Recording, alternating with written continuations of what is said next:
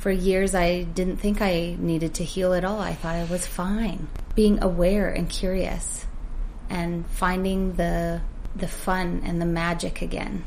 Spirituality doesn't have to be just crystals and tarot cards, and you can be spiritual without doing any of the so-called spiritual paraphernalia that's out there. It's as easy as looking inward, so I would love people just to start to be curious. It all begins by understanding the mind. I want to be happy now. I don't care about the future. I want to be happy right now. You are not alone. You are never, ever, ever alone in this. It's helped my voice grow and given me freedom to be creative on my own. I'm Christina Barcy. Welcome to Be Bold, Begin, a podcast dedicated to you, the creative, the healer, and the innovator.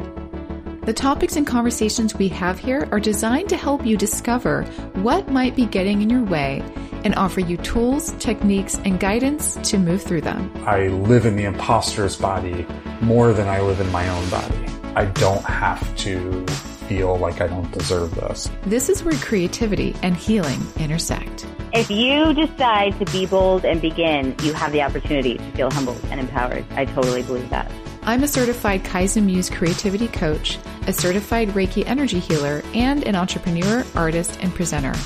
I will share with you my experiences, my proven tools and techniques that helped me and my clients and loved ones shift and expand in the areas they most desired.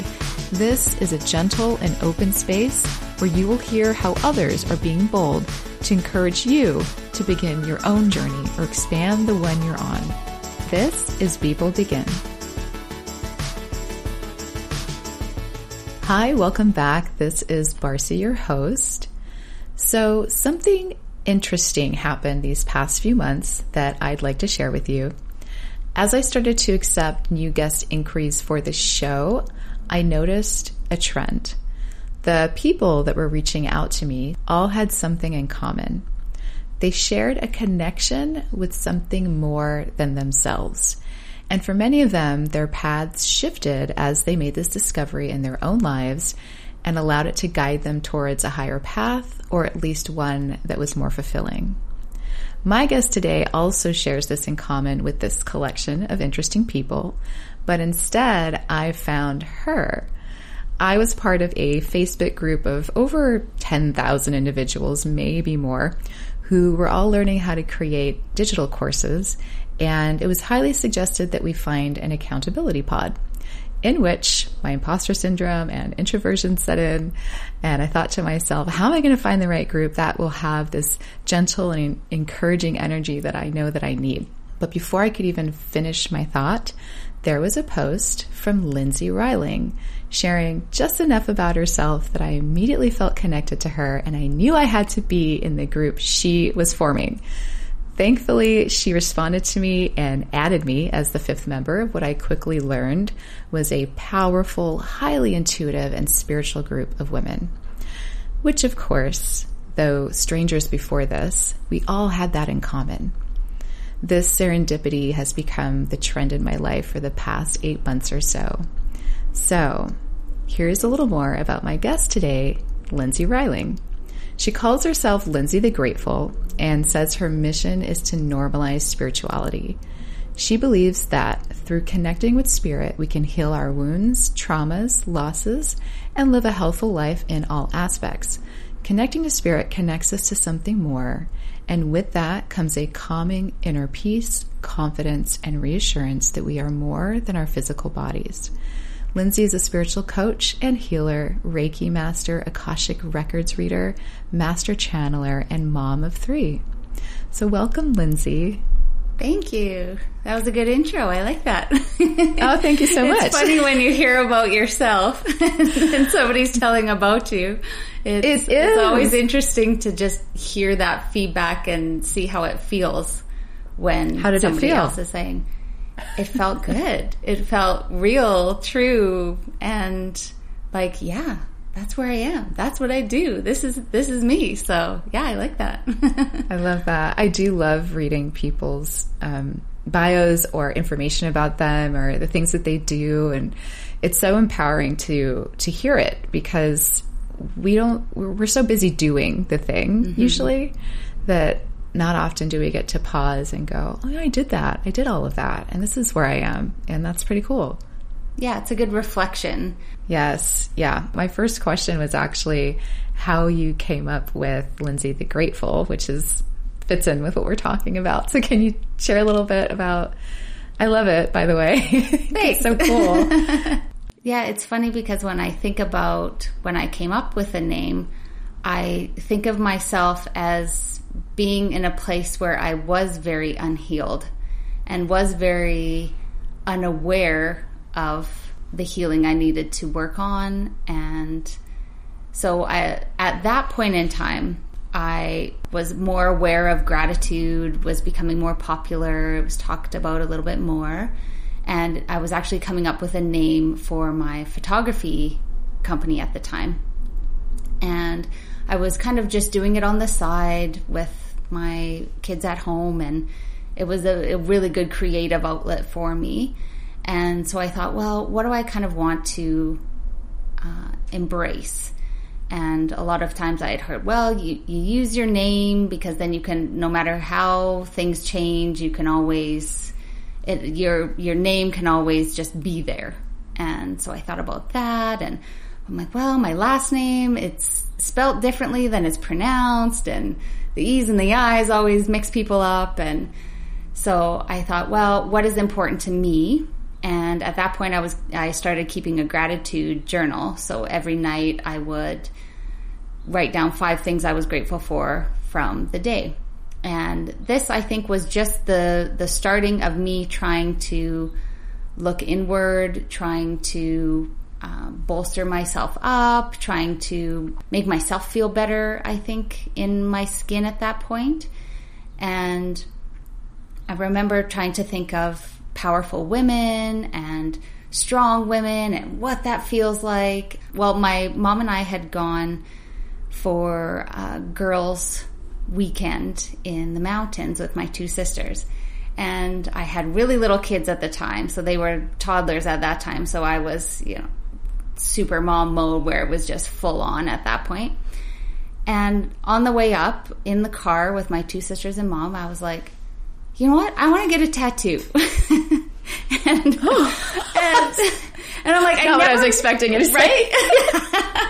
I'm like, I want to get a tattoo. I never have time to get a tattoo. I could never just the kids are always with me. I can't just take them to a tattoo parlor. I feel guilty taking time away. I love this so much. And so we're driving and so my 2 sisters are a little bit more conservative, and I was like, that would be so cool. We should all get tattoos. And I'm like, and your mom too? Yeah. Oh yeah. And so I'm like, let's all get tattoos. And my one sister was like, well, I promised my daughter that my first tattoo would be with her. And I was like, okay. And then my other sister was like, well, I don't think I should spend that kind of money right now. And then my mom was like, I'll do it. I was like, oh my God. Awesome. And she had never, at that point I had 1 tattoo already, so I kind of knew what to expect, but she had never had a tattoo before. And so I said, I want to keep on this gratitude train. And so we got, for me, on my inner wrist, I have grateful written in my handwriting. So that kind of started it and kept it going, because I said, I always want to, I feel like I sometimes don't realize what a great life I have and all the things around me that I just take for granted. And I have so much more than so much of the world. And I have a family and love, and, there's so much that we can be grateful for. And so I said, I always want a reminder of it. So I put it on my wrist, and my mom got, in my handwriting, in the same sort of style, my mom got strength. Oh. And for her, she's a very, very, very inner and outer strong woman, and very independent, very capable. If something comes up, she's just like, well, I'll try it. I might not know how to do it, but I'll just do it. I'll try. And she has zero fear of failure. It's really kind of amazing, and she'll just tackle any project or anything. So she's really cool that way. So I think at the time she was 63, I think, and it was her first tattoo. So that was really cool that we got that together. So it was kind of in the back of my mind. So then I was like, well, powerful women and grateful and gratitude. And then I was like, well, you kind of hear of like Catherine the Great and, you know, things like that. And I was kind of playing on that. And I thought, well, Lindsay the Grateful. I'm like, does that, you know, thinking to myself, does that sound too bold? But I'm like, well, not really, because it's a really beautiful thing to be grateful. So I felt like it was softer in that. So that's what I named my photography company at the time. I'm no longer doing photography, except for family and friends and for fun. But when I started my spiritual business, then I thought, well, this goes perfectly with that, because it encompasses, as I've healed over the years and really worked on myself and my inner strength and what is most important to me and connecting and my spirituality, Lindsay the Grateful goes perfectly with that. So that was a long-winded answer for a title of a company. No, that's a great story. That's wonderful. That's such a wonderful story. It was unexpected and delightful. Yeah. I loved it. And I loved hearing about your mom. She sounds like such a badass. What a great example to have as a young woman, or any woman, or any person, right? But because you are her daughter, what a great way to grow up and see someone so important in your life doing things without hesitation and trying. Trying is so important. Let me just try. Let's see what happens. Yeah. There's such a beauty in that. And it's a struggle for most of us to be able to, again, give ourselves permission to just try something new or see and be okay if it doesn't work out. Yes, exactly. Yeah. I think that's a big thing for a lot of us, or most of us, throughout our lives. And for me, raising kids too, is that they'll come home and they'll be worried about a test or something that they failed, and they're surprised when I just kind of laugh and I'm like, oh, all right, well, that's funny. You just, too bad on that one, but what did you learn from it? Did you realize where you went wrong? Did you go over it, and what could you have done differently? Did you study, or maybe you skipped it this time, and then they, they're usually quite upset about it. And then also I try and put it in perspective for them. I said, well, I've failed a lot of tests growing up and in my school. Do you think I still am really upset, and do you think it really affects my life, the test that I failed in grade 6? And they're like, no. I'm like, exactly. So let's just move on to the next one. Try and learn from that one to improve on the next one so that you don't make the same mistakes again. And no biggie. And then it's just, I try to just be done with it. And I think I try to do that in my life. I know I haven't always succeeded about that, but I try and keep it where I'm learning from my kids too, because if I'm teaching them that, where am I holding back, or where am I really kicking myself for a failure? That's really not that big of a deal in the grand scheme of things. That just makes me want to exhale. I feel so much relief in the way that you talked about that, and what an amazing way to approach a child's emotional experience. And also, this, what we, as kids, it's like, those are the big markers. It's like the stressors are the tests and doing well in school and making you proud and trying to succeed, right? Like whatever that means to any of us, really. But showing them some that perspective piece is so wonderful, and having a conversation with them like that so they can really make their own decisions about what they think happened and maybe shift their feelings. That's so cool. It's really powerful. Mm-hmm. Thanks for sharing that. Yeah. I want to shift a little bit and talk a little more about your specific journey. You are writing another memoir, right? Yes. Called One Woman's Journey, it's called Good Spirits. In Good Spirits. And you describe it. Oh, In Good Spirits. Thank you. It's called In Good Spirits. And you describe it as one woman's journey from inner chaos to inner peace.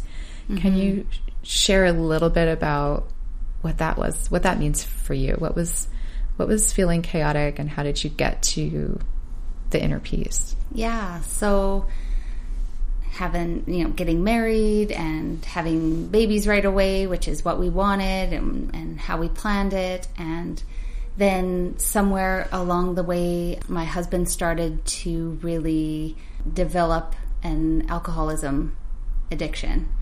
And so it was very slow forming.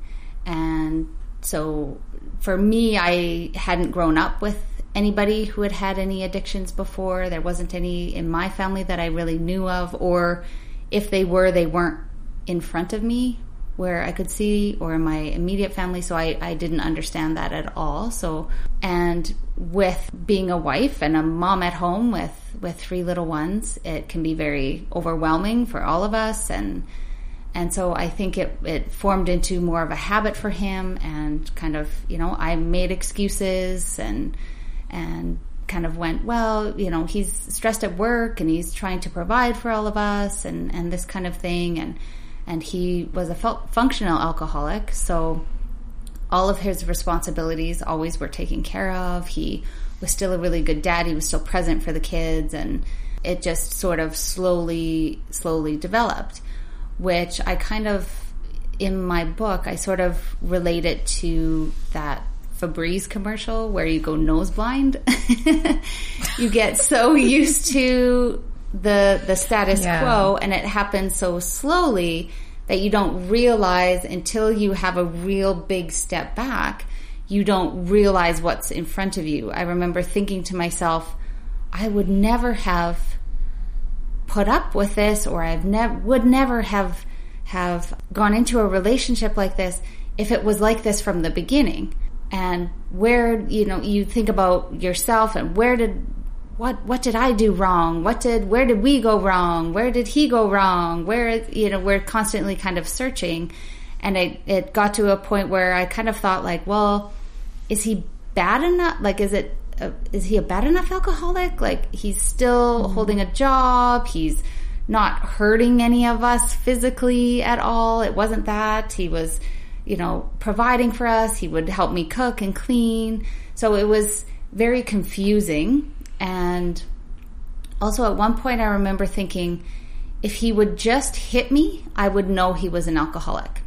But that he just does not have that in him.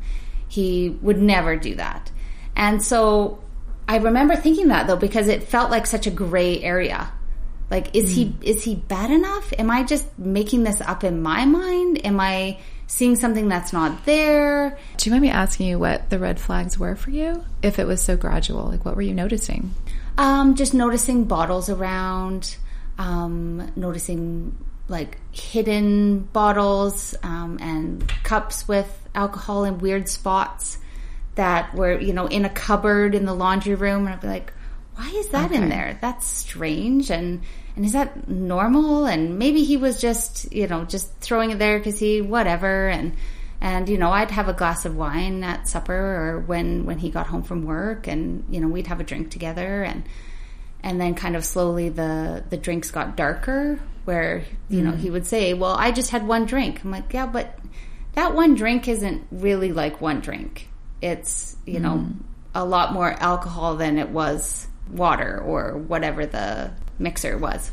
The ratio. Yeah. So things like that kept happening. And then we started to kind of broach it a little bit. And because I didn't want to overwhelm him, or I didn't want to accuse him of something without, it was hard to pinpoint exactly, because he was still doing all the right things and he was still there for us and he was all of that. So for me to talk to him or like come up to him and be like, hey, I think you're an alcoholic, or I think you have a drinking problem.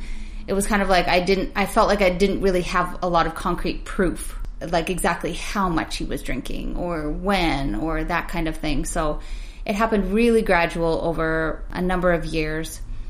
And then it kind of just came up and we kind of would I'd try to help him, or he'd say, oh, I'm going to go off of, I'm not going to drink now, and that kind of thing. And then it would kind of come back. And so we kind of roller coastered it. And all the while for me, it was, I'd be happy I'd be fulfilled. Everything would be fine if he stopped drinking. Everything would be perfect. Like, if he would just stop drinking, I would feel totally fine. I wouldn't be so passive aggressive. I wouldn't be so snarky. I wouldn't be so impatient. All the things, right? So for me, I always it was on him. It was on him. So then it kind of, we had a summer where we tried to really work on it together, and he quit his job because it was providing him a lot of stress. And I thought, well, we're okay for a few months. Why don't we just take the summer off as a family? Then we can work together. If we're busy and we're doing things together, this will help you. And then kind of at the end, I was just like, well, if this doesn't work, then you know what the next step is. And I said, it's going to be rehab if this doesn't work out, because these are the ideal conditions right now. So then it kind of, the summer came and went, and at first it was really good, and then it, kind of started to creep back, because it, alcoholism is not, it's a brain condition. It affects the chemicals in your brain. So it's not just as easy as when it's that habitual and that instilled for a number of years. It's not that easy just to cold turkey, and also it's not safe to just cold turkey it either for a lot of people. So then one night, it was getting close to the fall, and the kids were starting school, and obviously I had caught him drinking again, or just smelt it on him, and at that point I was just super suspicious all the time, and so then he had gone, and he was kind of more in a depressive point at that stage, and so I had said, okay, to myself, this is it. I have to do something about this. I have to, he needs to go to rehab, and before he gets another job, and the kids are going back to school now, this is the perfect time. And I was trying to pump myself up. So I went down and talked to him and said, you're going to rehab. And he agreed. He nodded and realized, and he was, this was our rock bottom, where it was very heavy, and there was just, we tried our way to do it ourselves, and it just wasn't enough, and he just needed help. And there's nothing wrong with that, right? There's so many different things that we need help with. So I said, okay, I'm going to book you in. I'm going to take you in right away, and we're going to do this. And I'm just kind of in, mission mode at that point. And he was just, under the covers and probably just feeling extremely shameful at that point. And something I want to mention now, because I don't want people to get the wrong idea, is that you can't force somebody to go to rehab or to get help. Right. It sounds like I did, but if he wasn't ready, and if he didn't agree and choose to do that, then the rehab would never have worked at all. Mm-hmm. So I just kind of want to put that caveat in, that because for so many years I was, how can I fix my husband? How can I fix him? How can I fix him? Why can't I fix him? Somebody just give me the tools to fix my husband. And you can't fix another person. They have to choose for themselves to heal. So I just wanted to put that out there, that it wasn't me forcing it on. You can't make somebody do that. If it was just divine timing that it came to that point, and he was ready and I was ready. And so for me, the turning point, I was still in a mode of, it's him. If he gets clean and sober, I'm fine. He stops drinking, woo, I'm all good. And he went to rehab, and I was home alone while the kids were at school, and I was digging in a box, and I thought, okay, I'm going to purge the whole house. I just want to get out this excess heavy energy that's in here, aka any other bottles or anything that I find I need to get out before he comes back. That was my main goal at that point. I didn't want to be reminded of anything, because anytime I saw something, I would lose my mind. And so for me, it was a protection thing for me as well, and a control thing, because I was very micromanage control at that point. And so I was cleaning in the kids' toy room. I cranked the tunes, and I was in a good space, and I'm going to make the house. It's going to be awesome. He'll come back, and it'll be, everything will be organized and clean, and he won't have to worry about seeing anything, and it'll be all, you know, a fresh start for all of us. And I'm going through this one box, and I find an empty Mickey in the box of liquor. And I flew into a rage, like, and nobody was around. And luckily it was a plastic Mickey.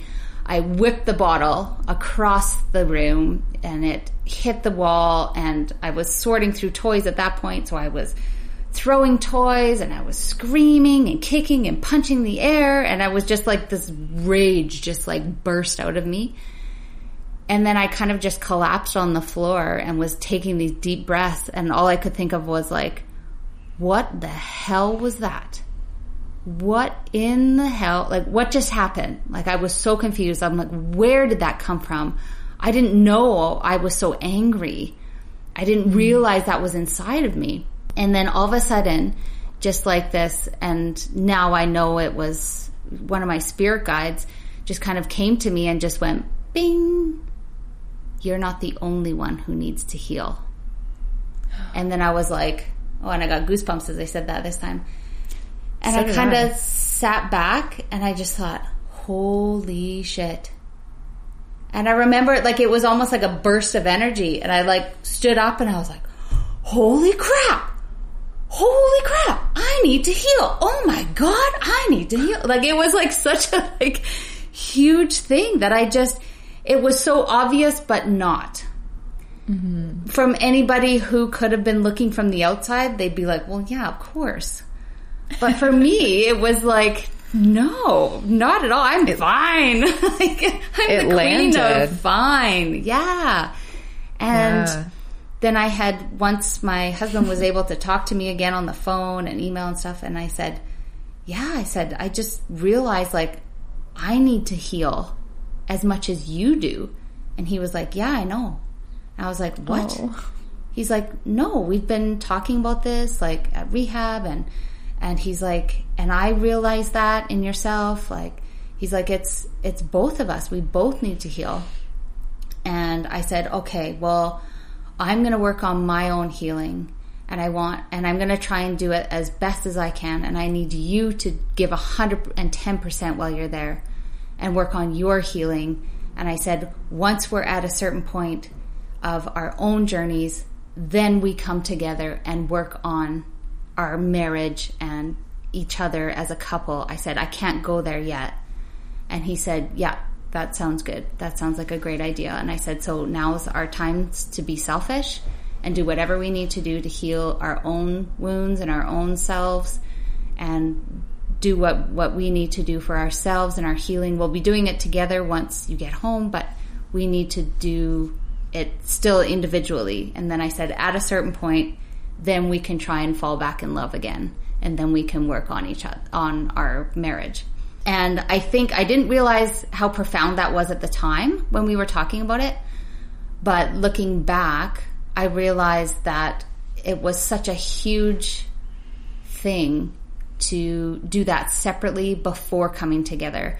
I think if we would have pushed too hard to come together too soon when we were still working wounded, then it would have not been as easy, and it wasn't, don't get me wrong, it wasn't easy, but wouldn't have flowed quite as gracefully, if that's the word, and naturally. I think it just organically, that's the word I was looking for, just kind of organically came to that. We didn't have to make a decision like, now we're going to work on us as a couple. It just kind of happened naturally when we were both at a certain point.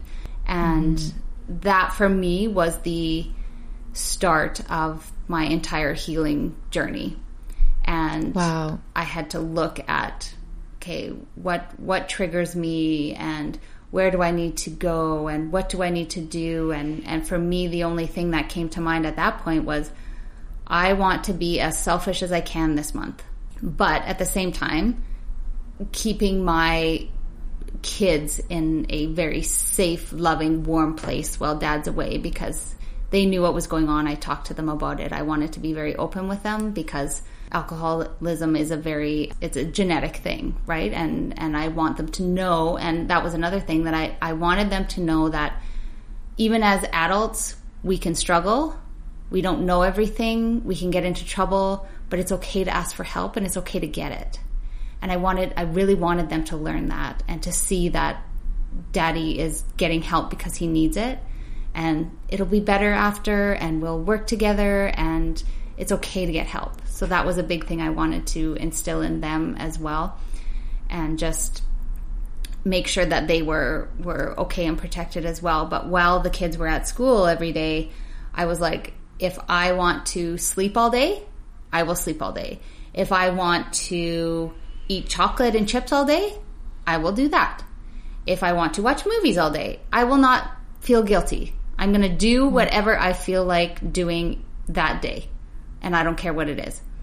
And then I thought, okay, well, I'm going to do that. So I'm just going to give myself permission to do whatever I want this month. Like, while he's gone, this is my time. This is my start. And so then I thought, well, what else could I do? I thought, well, I think meditation would be good. So I'm going to make time to meditate every day. And I'm going to give myself the grace of saying, hey, I only made it a minute today, but that's okay. I still did it. Or sometimes, like, at certain times I went for like an hour because I just felt like I needed it because my mind was just so boggled down and overwhelmed, and emotions constantly coming up out of nowhere and releasing, and I would Google, I would say whatever I was feeling that day. If I was feeling angry or I was feeling sad or resentful, I'd be like, meditation for resentfulness in Google. And then what would come up, I'd be like, okay, I'll do that one. Let me ask you real quick. I'm wondering if you've meditated prior to this, or if this is how you discovered it. And I'm really curious how that part of your spirituality really played into this part of your healing, and how you ended up transforming your business from photography into what you do now. Yeah, I'd always kind of had an interest in all the spiritual fun stuff and the cards and the crystals and all of that kind of stuff. All throughout my life, I'd kind of been interested in that. But I'd never really taken it any farther than the odd psychic visit with my sisters or the odd crystal shop. Like a curiosity. Yes, exactly. Before. Like it just felt magical, or it felt special, or like secret. There was something that I just didn't know. So I kind of, dabbled in it a little bit. And then I had meditated here and there, just kind of experimentally before. But when I was young, my brother also, he had passed away of leukemia. And so once he had passed away, then my fear of death went away because he was so present. So I could feel his energy. He was sending us signs. He came to my mom in a dream. So there was a lot of that spiritual aspect coming up. How old were you at that time? I was 13 and he was 19. So I was the youngest of four. So after that had happened, being terrified of death before he died, then realizing like, wow, he's so present. I can feel him. I can sense him. I can see all the signs, that it really kind of obliterated that fear of death for me. I didn't want to die, but I wasn't terrified anymore. And so that really kickstarted, like, our family would talk a little bit more spiritually. We would kind of talk a little, because we never went to church. We never had faith in a traditional way. So we would talk more about those things, or signs that we saw, that kind of thing. So it kind of been sprinkled throughout my life. And then I had always wanted and had been attracted to Reiki, but I had signed up for a course before my husband started his healing. And then the class got canceled. And then I signed up for this different one, and then my kids got sick and I couldn't attend. And so it kept just not. And then after he got help, after I was working on my healing, and kind of the next summer, 2020, when we were all at home, I could actually go and do this stuff, and my husband was at home, and so I actually had the time. And so then I took all the Reiki courses, I took channeling courses, I took Akashic Records courses. It was just like, it was all coming in because it was so helpful for me. And it felt like when I took the Akashic Records, I was like, I can work on my own healing myself. I don't need somebody else to do it for me. Like, this is amazing. And so then I got to a place where I felt really like I had come so far that I wanted to be able to help others. I was like, there's so many people who feel the same way that I do, and where I was and where I am now. And I never thought I could be where I was, like where I am now, like a year ago. And so then that kind of triggered the start of wanting to help others and wanting to start a spiritual business and work on energy healing and just learn and spread what I knew and what I found out myself trying to figure out my own healing journey. Wow.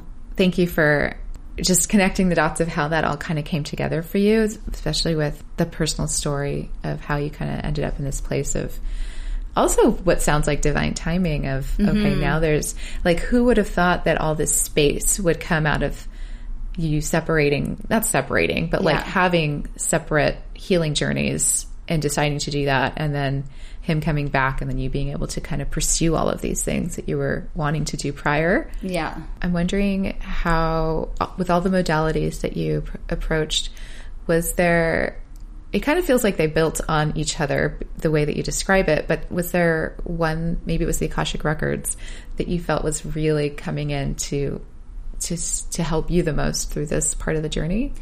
Yeah, like I think the Reiki and what I've heard a lot of people say is that that's kind of the best start when you're starting out on a spiritual journey is take your Reiki courses, and it really opens you up.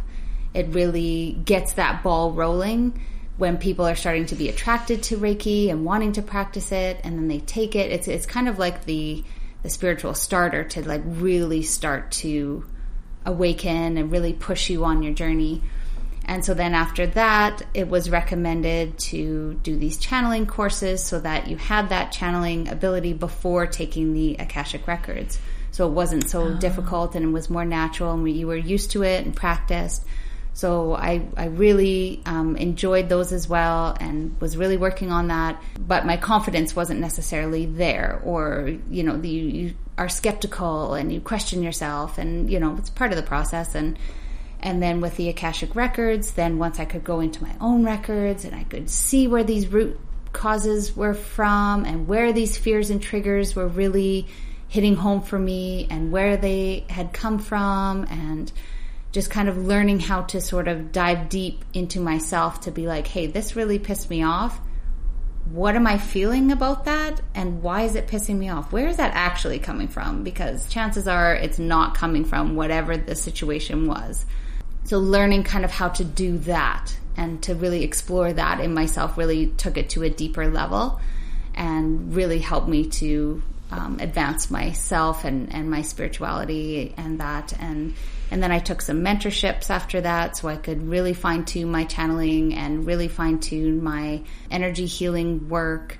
And so they were, 6-month programs that I did each individually. And wow. And so I really got deep into that. So I really felt confident in being able to help somebody else, because I needed to get through that for myself, where I wasn't feeling confident in myself yet, to a place where I am now, where I feel really confident that I can help, or I really feel confident in the messages that are coming through and being able to relay those, being able to use my energy to clear blocks and find root causes for other people and help them on their own journey of healing as well. So that's what I do on my one-on-one sessions now, is I get their spirit guides come in and give messages, and that's kind of the kickoff. And so I relay the messages, and then that sort of just gets the ball rolling of where the session needs to go. Because for me, I don't really know where they're coming from when they first come to me. And then we hear the messages and I go, okay, well, this is what your guides are telling me we need to work on right now. And they usually always kind of say, yeah, absolutely. That's exactly what I feel right now. And it's like a good validation of where they're at. And then I do some energy healing work on them after that as well. And then they can ask questions about their guides and that kind of fun stuff at the end too, if they want. Like, everyone wants to know what the name of their spirit guide is and all of that kind of fun stuff. And then, and then I morphed into doing group healing, energy healings. So we, because it's kind of it's a weird thing. I understand that and I get that, because I thought it was weird at first too. So with the group energy healings, I decided to, anybody who has never done one with me, it will be free for your first time, just to kind of experience it, because it's hard to explain. And so my group energy healings is a group on Zoom, and I have a theme. This month's theme is going to be on finance. And so going through different beliefs and things related to finances, and I go into everyone's Akashic records and kind of clear those beliefs that just aren't serving them anymore, and will help them to move forward without so many blocks and stagnant energy in them. And it leaves, sometimes it can really get their ball rolling of really wanting to work on their spirituality and really wanting to dive deeper into their own healing. And sometimes it can just be a beautiful gift of you feel so calm and relaxed and have a great sleep after. And it just really lightens the load for that day. And so the first time is always free on those ones. And I advertise those on my Facebook group or Facebook page, Lindsay the Grateful. I like that.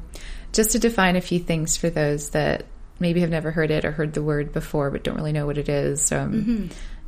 Let's define, two things. One, I'd love to know your version of channeling, like what you channel. And I know spirit guides because you mentioned that, but maybe telling us a little bit more about what your channeling is and maybe what spirit guides are. So people might not know what that's all about, and also Akashic records. But if there's a way to kind of simplify. Yeah, I'll try to be concise.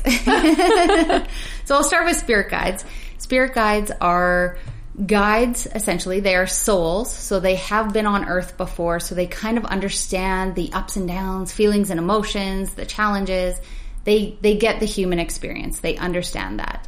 Angels and other spirits and things are beings. They could, so they're at a higher level. So they're more literal. They can't really relate quite as well to the ups and downs and emotions as a soul who has actually experienced Earth before. And yes, there are angels who have incarnated on Earth, but most of them haven't. We won't go into that. Okay. But your spirit guides, what I kind of essentially say is that there's lots of people call them their guardian angels, and that's what they feel like. So they're guides that are with you throughout your life, and they do change. So you can have anywhere from 2 to 6 or 7, anywhere in that range at any one given time. You will always have a primary one, and that one will also fluctuate and change as you grow. So I remember when I first started channeling, and when I say channeling, I mean hearing messages from my guides and asking them questions and receiving answers. And there's different ways that we can receive answers, but for me, it's hearing. So some people see, some people smell, some people just have an inner knowing, or they kind of just have a sense of it. They feel the energy. For me, I can hear the messages. So for me, when I channel, I hear the messages and feelings from the guides telling me certain messages for people, and I write them down. So when I channel, that's kind of what I'm doing. And I can do other people's spirit guides and my own, and I've channeled angels and different beings and things as well. But your spirit guides, so you could have one for finances if that's a big thing for you right now. You could have one for career. You could have one, when I was writing my book, I had a writing guide. There's a relationship guide. And so you have different ones depending on what is going on for your life at that time. You might have known them in this lifetime. Chances are you didn't know them in this time, but it is possible. Lots of times they're from past lives that you've had before, and they've come back to help you, and you've chosen most of them before you came back to Earth so that they could help you and guide you the best that they can for what lessons and things you wanted to learn in this lifetime. So they're the best guides for you. So they are very soft. They are very encouraging. They will never tell you that you're bad, or they'll never say you're not good enough, or they'll never say, oh, you're going to win $1 million tomorrow, or whatever. That's not the energy. They're quite quiet until you tune in and tap into that energy and really feel the love. Those other sorts of voices that we're hearing that are more critical and things, that can be our ego most of the time. So the more that you kind of tap into both, you can start to separate them a lot simpler and define and really feel the energy of, oh, okay, that's just my ego coming in. Or, no, that's actually my guide. Or, oh, actually, that I feel like that's my brother coming in.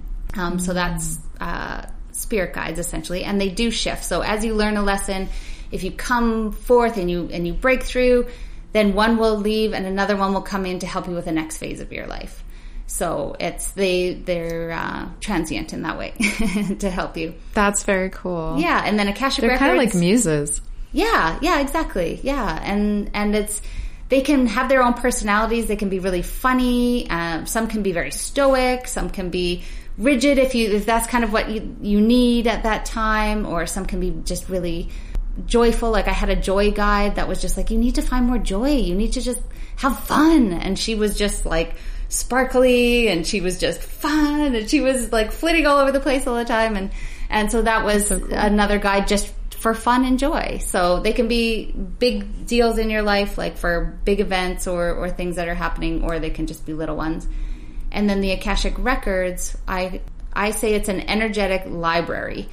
So it's basically all of the thoughts, emotions, feelings, actions, events that have happened in this lifetime and all of your previous lifetimes. And so there's a record of absolutely everything. And so when something comes up for you, I can go into the records and be like, okay, is there something that happened in a past lifetime that is triggering this for her at this point and is blocking her from moving forward? And then I can they usually show just kind of a snippet of a past life and give me the feeling of what has gone on as to what has happened. And then we can clear that.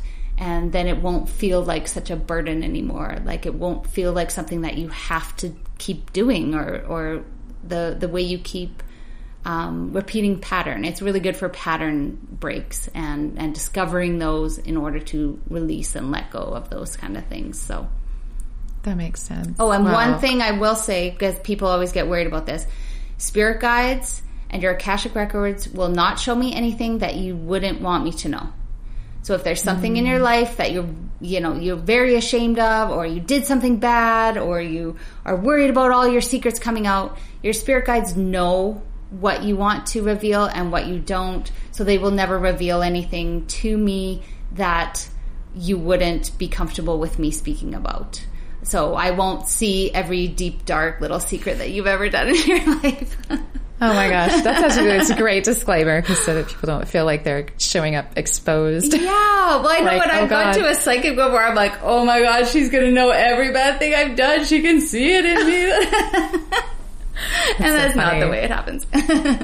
Right. It feels, in my experience with this type of energy, it's very white light, very light and fun, and it can get deep, of course, but it's whatever shifts that we're open to, right? Like the person showing up, receiving, whatever we open ourselves up to receive. What would you say to someone who's feeling still kind of unsure that this is quote unquote real?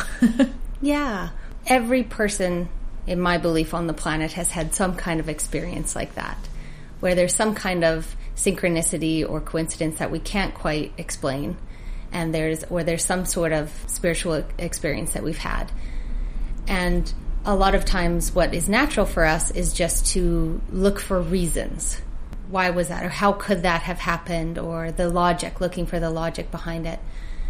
And I think the best thing in my opinion to do, if you're having thinking, I don't know, it could just hocus pocus, or it's just, that's what happens, is just take a second and kind of take a deep breath and breathe into the experience of what just transpired, and just ask yourself, well, what was that about? Is this something more than I'm seeing right now? Does this have a greater purpose? Am I just dreaming this up? And sometimes just taking a couple seconds just to pause and breathe into it and see if it really resonates inside. Does it really go into your inner knowing, into your gut feeling? No matter who you are, we've all talked about our gut instincts and our gut feelings. And so we all kind of have that is a spiritual experience. That is tapping into our intuition. And so maybe just breathing into that and just noticing and just saying, I wonder. Interesting. kind of just taking more of a curious approach to it instead of just dismissing it entirely. Maybe open up to that. And what tends to happen, even if we just open it up just a tiny hair and we just open ourselves up a little bit, then we're going to see more and more and more of those special, beautiful experiences happen. We all love when that happens. It connects us to something, or it just feels bigger, it feels magical, it feels cool, it feels interesting. So opening yourself up just a crack to be curious about it and see what happens from there. And just leave it at that. And it will guaranteed it will flow and flow, and there will be more of those things starting to happen, and it will really start to, I don't think you need proof. You just feel it in your bones. You feel it in your gut, you feel it in your soul, in your heart, in the goosebumps, in the little hairs. Your body will tell you. Your body is very smart, and the energy around you will let you know what really is happening, or that there is something magical, and why not open up to the magic? I love that. If I was going to say that, if you didn't, so I love that you said that. Which I think, it does kind of enliven life and create a sense of magic. And I think also, as we become more curious, it then begs the question of our relationship with trust in ourselves, right? Like trusting that what we're feeling is solid, that we can trust our body, that we can trust our thoughts, that we can trust our feelings about things that occur.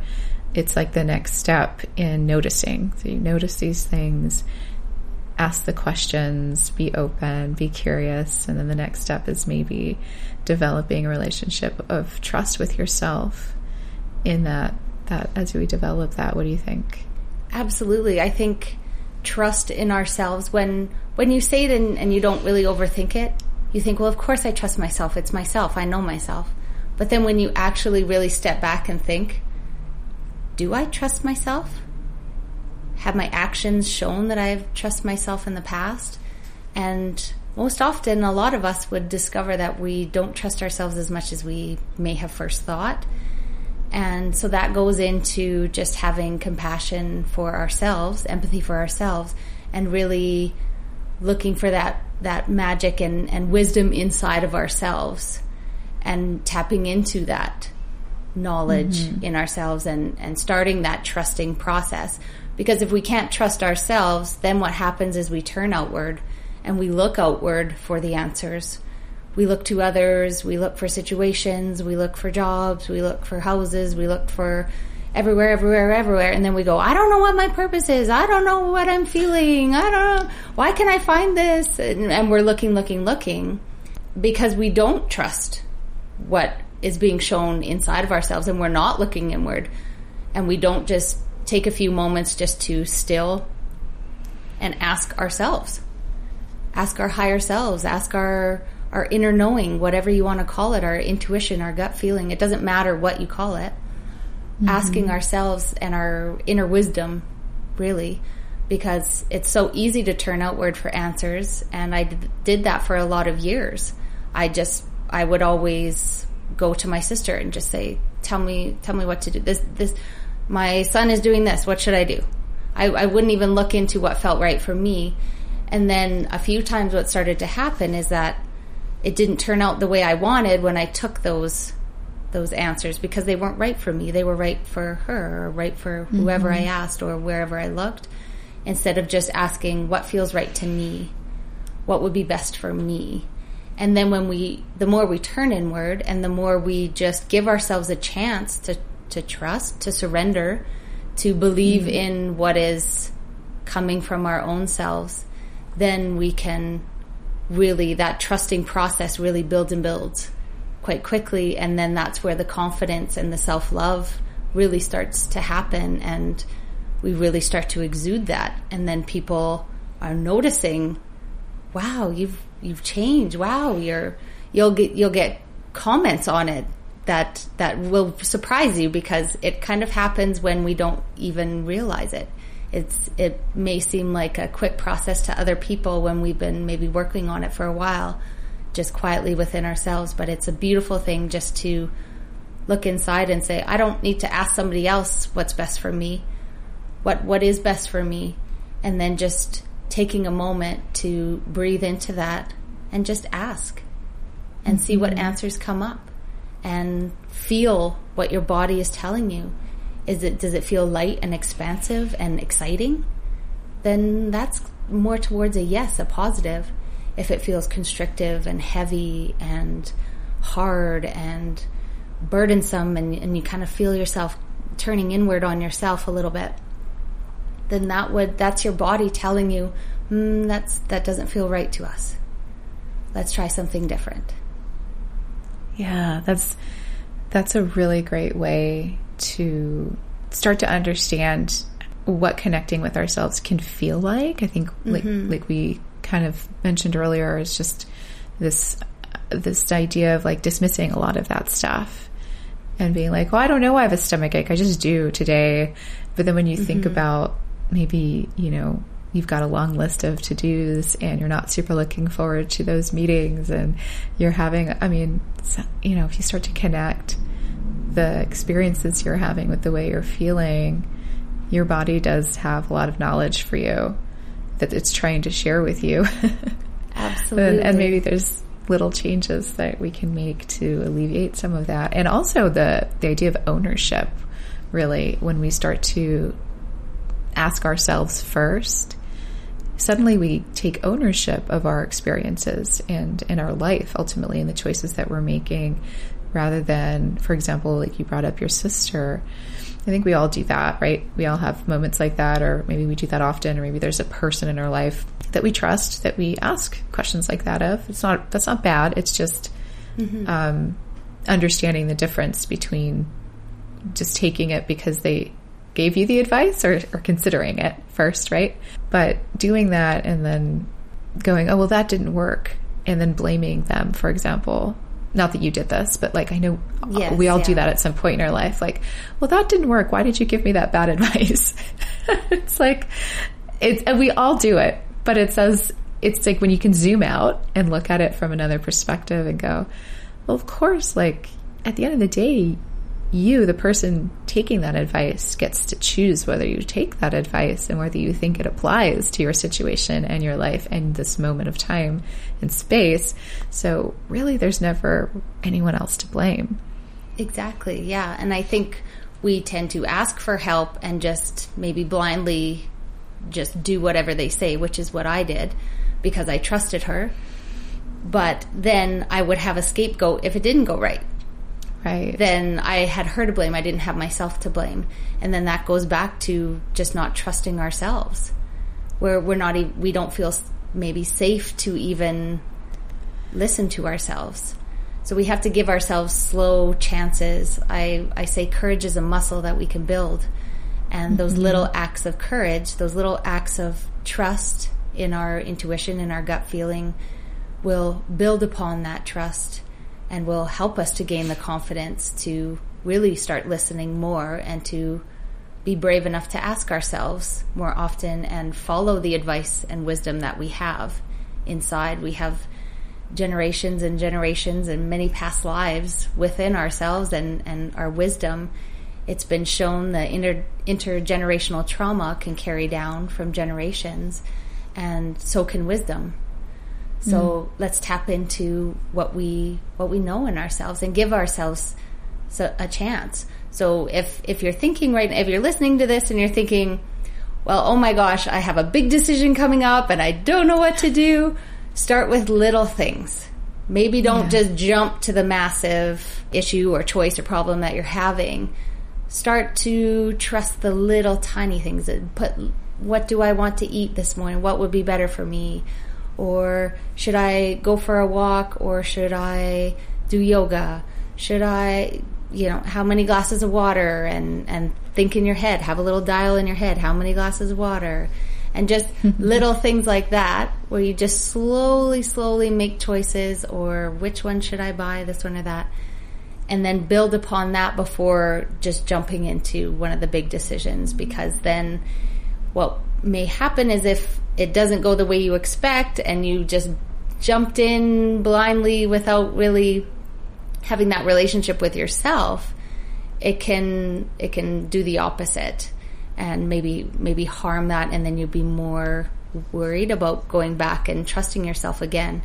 So it's like a child. You wouldn't just throw them in the deep end of the pool. You dip your toe in and you splash around a little bit and, you know, maybe stand in the shallow end for a little while before you start to swim in the deep water. It's the same idea with your intuition and your inner knowing, and just slowly build upon that. Yeah, don't traumatize yourself. Yeah. out of the process, right? Yes, please don't.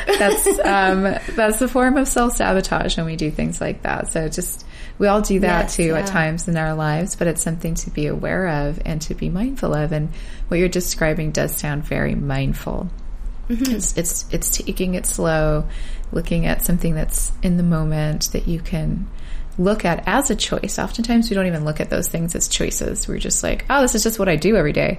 How did these habits become my life? I have no idea. And it's about slowing down, being mindful, and starting to look around and asking yourself where the choices are. And there's a lot more than we may realize, and starting small is really good advice. So thank you for sharing all of that. I think that's a beautiful pathway of how someone can get started and start reconnecting with their bodies, or just noticing it more, whatever part of the process someone might be in with this kind of thing. So by doing this work, the work that you're doing now, what is it that you most want for people? What do you want them to experience, or what do you just want for them as you do this kind of work? I want them to really understand and be aware and curious of their own healing journeys. What does that look like for them? For years, I didn't think I needed to heal at all. I thought I was fine. I'm fine. I'm getting through the day. I'm fine. And being aware and curious and finding the fun and the magic again. Spirituality doesn't have to be just crystals and tarot cards, and you can be spiritual without doing any of the so-called spiritual paraphernalia that's out there. It's as easy as looking inward. So I would love people just to start to be curious. What is happening around me? What is happening inside me? What is my body telling me? What wisdom do I already have inside me? And really kind of steering to what is right for them, instead of looking for somebody to give them the answers, to looking for a guru or the magical book that's going to solve all their problems or whatever it is. Instead of looking for the solutions outward, come inside. And there's so much magic and beauty inside of us, and so much knowing. And once we really get to know ourselves, we can be better parents, better friends, better coworkers, better citizens. And it's just a sense of calm. Going from anxiety, which I didn't think I had anxiety. I was like, I'm confident. I've always been confident. And then going from that to understanding what calm actually is, and not having that daily anxious worry about even having to call to make an appointment somewhere would just give me a little, I would still do it, but it would be uncomfortable. Those tiny little things, when they're gone, then we really realize, wow, I didn't realize at what a high level I was just living on an anxious frequency for so long. And just that calm and peace of just being comfortable in ourselves and comfortable in the world, and feeling some joy and magic and curiosity about life, and seeing the beauty when we go for a walk. Wow, look at those clouds. Wow, look at those rocks. Oh, there's a heart-shaped leaf. There's little things like that, taking beauty in that. And it's really just about our own inner healing journeys and our own acknowledgement of ourselves and getting to know ourselves. And then that extends outward to all of humanity and our energetic beings around us. Wow. It does feel very practical when you share it that way, that it's really about getting to know ourselves, like starting there and just being curious about, whatever we want to start with, but small. Yes, exactly. We all want the one thing, Just give me that one pill and it'll, make all my problems go away. Give me that one book and I'll read it and it'll just change everything. But the wisdom is inside, and we already have all the answers. We just have to tune into them and into ourselves. Mm-hmm. And that's what spirituality is to me. I love all the crystals. I love all the incense and the cards and all of the fun stuff too. But the essence of spirituality is just looking inward, realizing the magic and spirit that's all around us, and the connectedness that we can feel to something bigger than ourselves is truly what the essence of spirituality is to me. And that's why I want to normalize it, because it doesn't have to be woo-woo crazy. And I have these woo-woo Wednesdays, I call them, and I do Facebook Lives about different, topics that I want to talk about. But it's sort of being cheeky, because woo-woo can mean a lot of things to different people, but it's just sort of fun. And I think it's just really about getting to know ourselves and finding out what works for us. Take the tools that resonate, leave the ones that don't. Easy as that. It's a fun place to go with life from a place of just curiosity and awareness. Be aware that you're being curious, and be curious about being aware, and go from there. That's a good one. Yeah, we should put that on a wall somewhere or right? something. Do that. That's a good one. I think, that's one of my takeaways, I think. And then being curious, of course. I love that. It really opens things up in so many levels when we can approach things from a place of curiosity and do what feels good, or find what feels good, or see what feels good. Like, leading from that place is one of my takeaways too. Is there anything that you want people to understand about this conversation today? Just that we all have our own paths to healing, to love, to connectedness, to spirituality. All of spirituality is fluid. There's no right way, there's no wrong way, there's just your way. And whatever feels good to you, that's your sense of spirituality. If that's going to church, awesome. If that gives you a good feeling and you love it and you have a great community, I'm super happy for you. I love that. If that doesn't feel right for you, that doesn't resonate with you, and you love all the crystals and the incense and all of that, then great. If your sense of spirituality is just being out in nature and sitting outside, going for a walk, fishing, whatever it is, whatever that is for you, we all have our own path to spirituality, and it's just finding our own paths. And there is no one way that's right for everyone. Just find your way. And don't apologize for it. Just, if it resonates for you, just do it. Be like Nike, just do it. There's a reason that slogan has been so good, because it's true. Just do it. Just go for it. Why not? Do your thing. Do what feels right for you. And don't try and follow a path. Just follow your path, because somebody else's path is not yours. And it's not going to feel right eventually either. So just make your own. You can truly be bold and begin your path.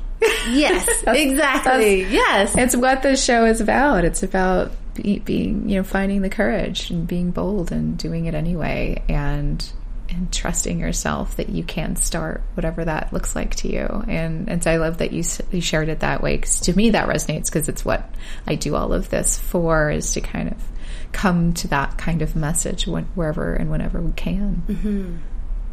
Yeah, absolutely. I could ask another hour's worth of questions. And I can talk. But I won't. I have so many more, but maybe we'll just have to have you on for part 2. But exactly. I'll have to close and ask you just what you're working on now and how we can connect with you. Yeah, so you can connect with me. Facebook, I'm the most active. I post on my page and do the Spirit Speaks and all of that. Lindsay the Grateful. My Instagram is of the same name. Events and things are mostly posted on my Facebook. My website is lindsayreiling.com, and that's a REI, Reiling. And I'm not as great about updating that. I'm the best at Facebook, so if you really want to know what's the best and the easiest, is my Facebook page. I do group healings every month, and one-on-one sessions are ongoing. We just find a time that works, and it can be Zoom or in person, doesn't matter.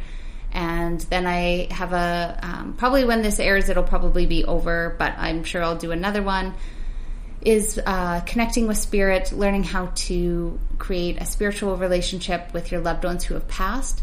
So learning how to ask for, receive signs, and how to connect with your loved ones who have passed on and create a spiritual relationship with them going forward. Oh my gosh, so much wonderful things. Thank you for sharing your story and all of the things that you've learned and where you're at now. And there's just so many wonderful, grateful things. Oh, so thank you, Lindsay. Thanks for joining me. Of course. Thanks for having me. This is really fun. I really enjoyed it. Thank you for listening to People Begin. We hope that these episodes are helping inspire and empower you to take your next steps towards whatever you're thinking of creating. And if you want more tools, resources, and techniques for your creative process and to connect with me directly, then I'd love to invite you to our Unleash Creative community. Just follow the link in the show notes and I'll look forward to meeting you there. Happy creating.